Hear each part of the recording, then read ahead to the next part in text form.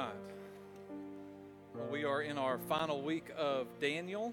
Those of you who've been with us and been watching and know that we've been kind of working our way through this book throughout really the summer. We kind of started that a couple of weeks ago. This is week 4. The first week, remember, we dove right off into Shadrach, Meshach, and Abednego and their declaration of God is able, but if he does not, we will still not bow down and worship. And then the second week we got into Daniel interpreting the handwriting on the wall for Belshazzar. Remember that? How we were divided and we were lacking and our days are numbered. And then last week, we really kind of pulled a lot of history and went into the Daniel and the lion's den story, probably the most popular story of the entire book of Daniel, the one that we all know from when we were little kids in Vacation Bible School.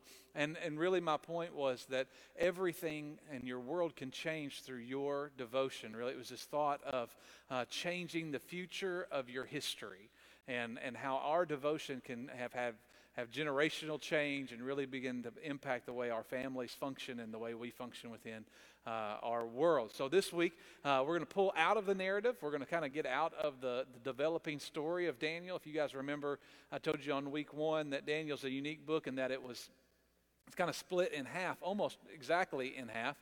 The first 6 chapters are the story, and then the second 6 chapters are kind of like these prophetic visions and prophetic dreams. Well, we're going to kind of get out of the story, and we're going to read a passage out of chapter 9 that is in a vision-type dream part of it, but we're going to leave all the vision dream stuff out of it, and we're just going to focus on the meat and potatoes of what Daniel is saying, okay? And so we're just going to kind of really figure out and see how this applies to us. But to get to this point, we got to remember what Daniel is experiencing. So let's kind of go back and get a little bit of context here. Remember that the people of God, the people who were in Israel and in Judah, are now all in exile, which means that they have been conquered and they have been kicked out, okay? And so that means that obviously first the Assyrians came to the north, and then finally the Babylonians came and took them over and also took the south. We read that about Nebuchadnezzar, and we read how they came into Jerusalem, the capital city, and